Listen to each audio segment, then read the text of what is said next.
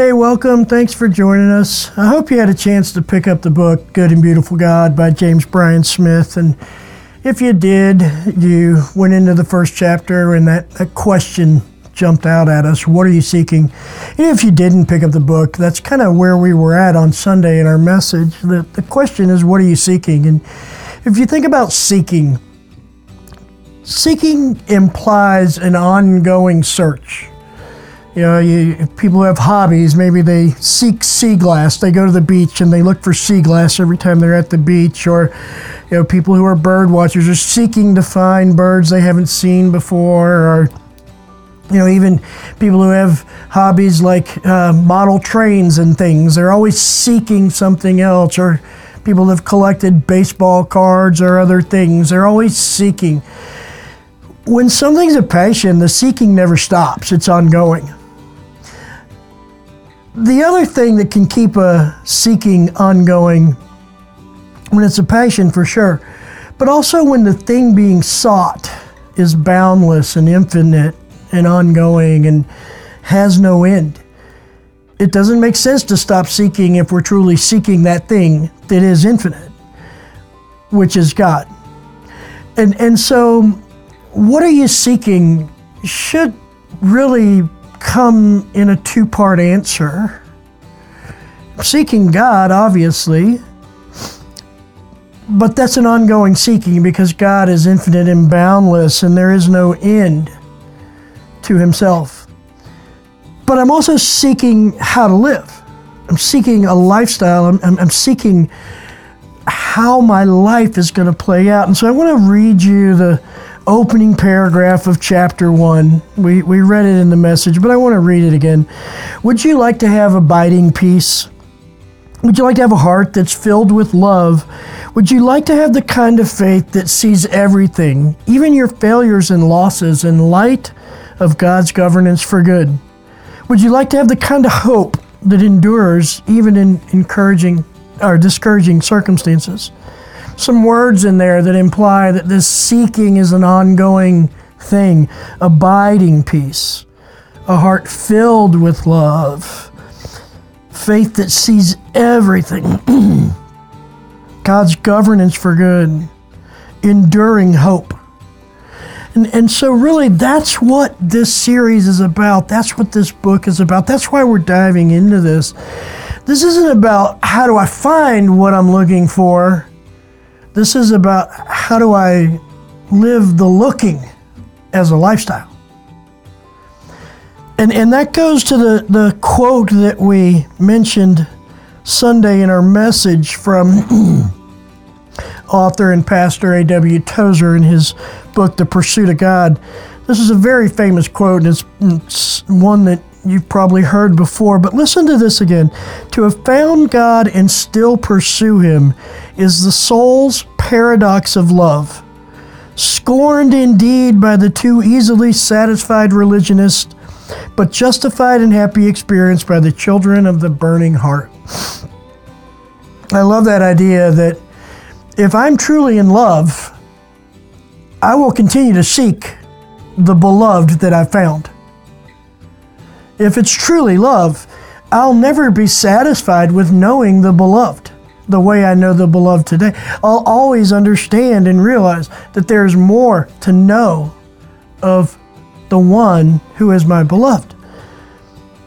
And this line in here is where there's a shift in this paradox, I think. And it might be a little uncomfortable shift, but listen to this again. Scorned indeed by the too easily satisfied religionist. If all we are seeking is a religion, is a understanding of concepts of God, of ideas about God, of theological constructs, we will be very easily satisfied by knowing about God. But if, as Tozer says, we want the experience of being children of the burning heart, then there is nothing that I can know about God that will ever satisfy me. Because here's what happens.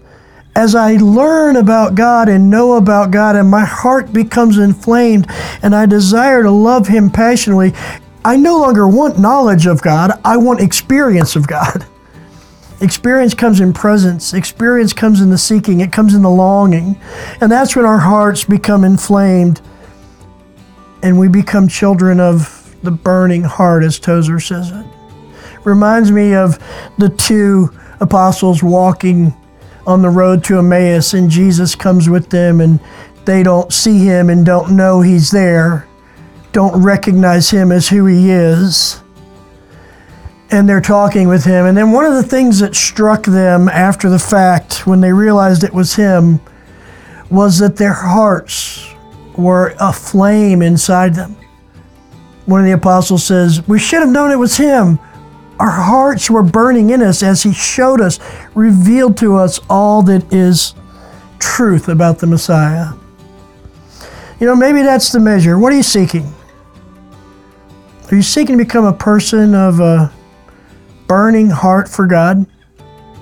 Are you seeking to become a person who, as Tozer describes, as a child of the burning heart, knowing that God is your highest satisfaction, your deepest longing, and that it's a relationship, it's not simply a knowledge of?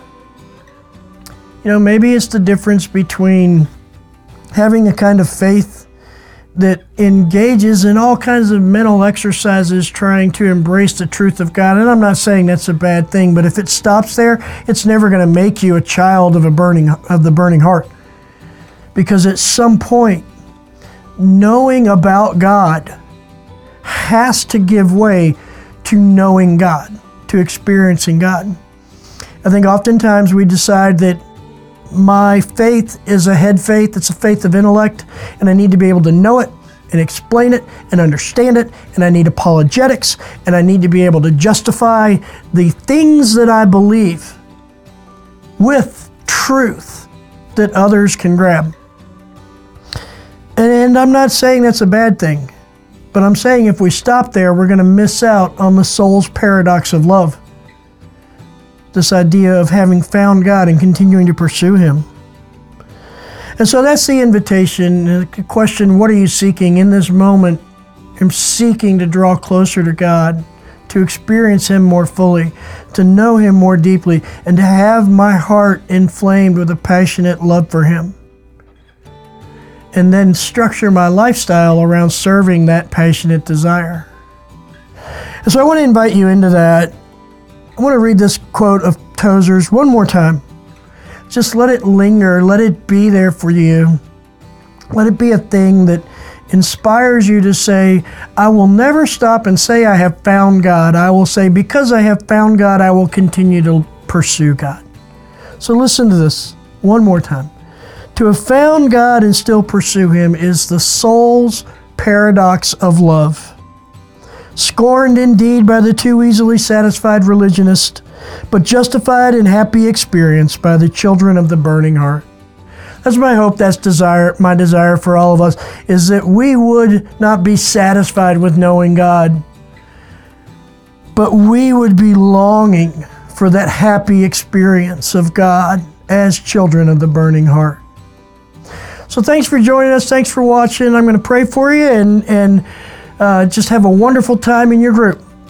Father, we thank you that we can know you and seek you at the same time. And Lord, may you never be an idea, a concept, a construct that we can look at and go, oh yeah, I've satisfied that. I know that. But let us always understand that when our knowing of you is rooted in a burning heart of love, we will always long to know you more. For the experience of passionately loving you will drive us to deeper places, to know you more fully, to experience you more completely, and to live a lifestyle that is just inflamed with love for you.